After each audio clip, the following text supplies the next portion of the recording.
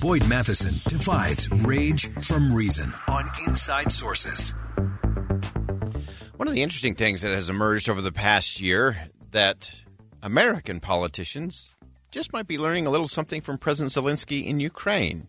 More and more politicians have been standing up to the idea that you have to identify as either a Republican or identify solely as a Democrat.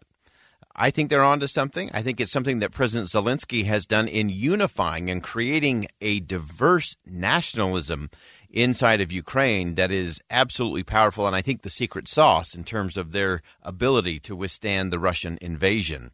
So the question then for both political parties is, what happens if we stop putting each other in boxes and we stop putting ourselves in boxes that I'm this or I'm that?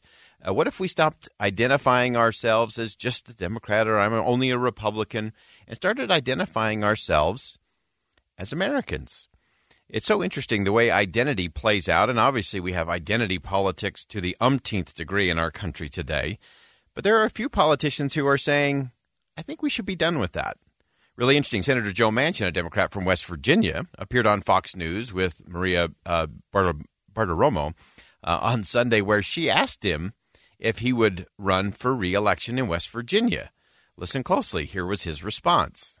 My main concern, and to all of you and all of your viewers, my main concern is how do we bring this country together? How do we make it work? How do we make Democrats, Republicans become Americans again and not just party affiliates? This is what's happening right now. We're pushing people further apart, making people take a side, and then we're rewarding for bad behavior. The country has to be about America and coming together. Do you still identify as a Democrat? I'll be involved any way I can.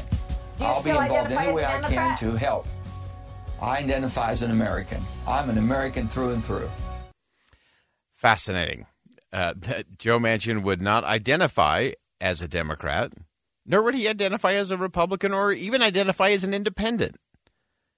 He said, I identify as an American, and that his main concern is how do we bring the country together?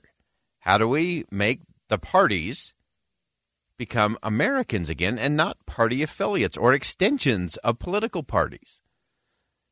We've talked often about the machine that drives so much of the identity politics.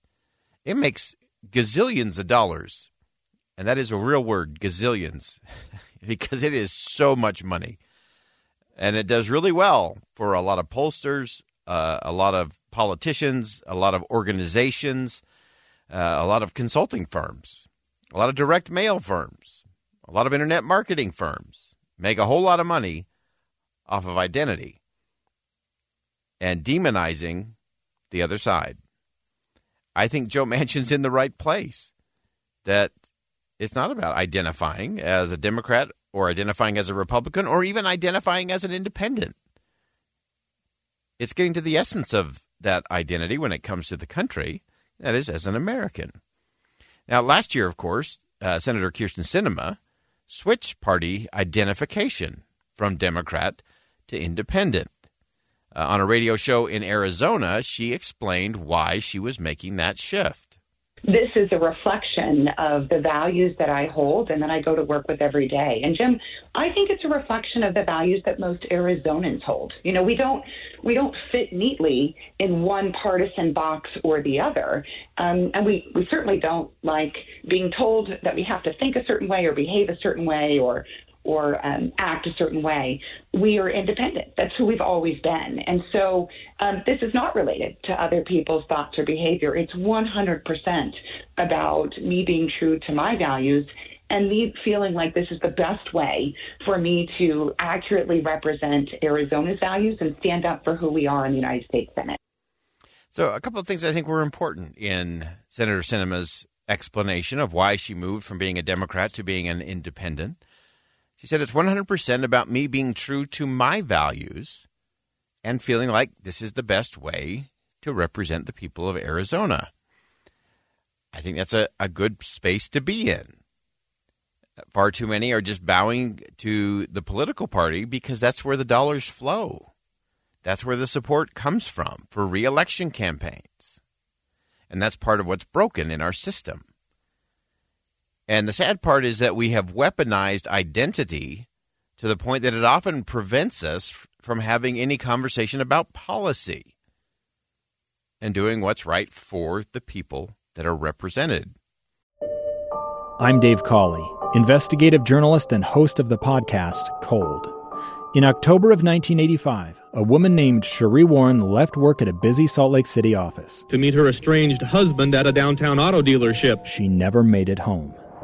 Cherie's car surfaced weeks later in Las Vegas. In the parking lot of a hotel casino. No one knows how it got there. Strange. It was strange. Both Cherie's estranged husband and her boyfriend raised suspicion for investigators. I kind of thought that he might have done something. But no arrests were ever made.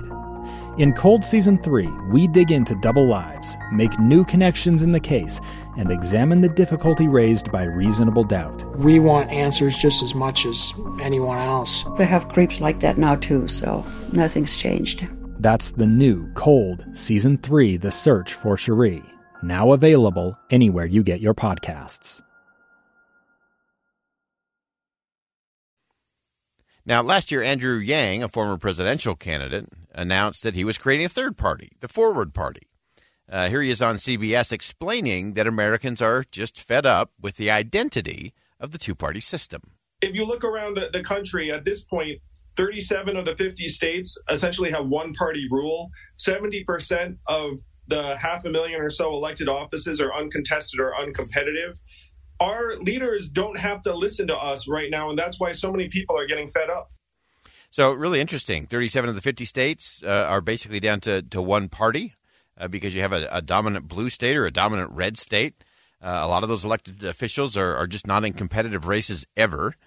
And so that becomes a problem because then it does become about party affiliation, party identity.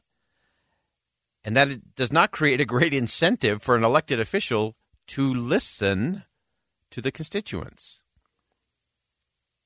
Yang also appeared on Good Morning America where he said that part of the problem with the identity, the two-party system, is that it creates incentives for politicians to work on behalf of the extreme wings of whatever their party might be. Where right now our politicians' incentives lie on placating the most extreme 20% of voters in each of their districts because that's the way our system is designed. So what we have to do is change that.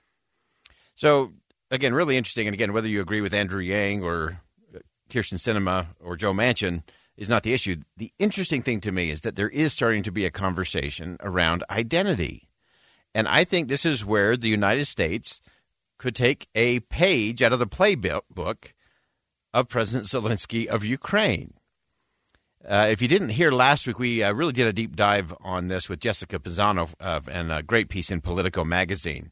And she talked about the fact that President Zelensky had been working for years to create a more inclusive patriotism and love for Ukraine.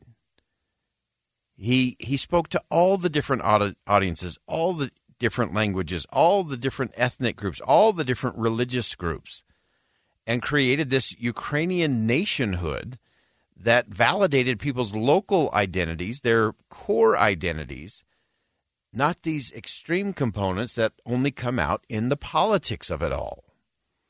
I think that's part of the secret sauce of why Ukraine is still standing. Is because rather than just having the regular old political battles and political identities, they have created this pluralistic, very expansive kind of patriotism inside of Ukraine. It's a patriotism that focuses on the love for Ukraine rather than just the ethnic identity or what your mother tongue is or what your initial political party is.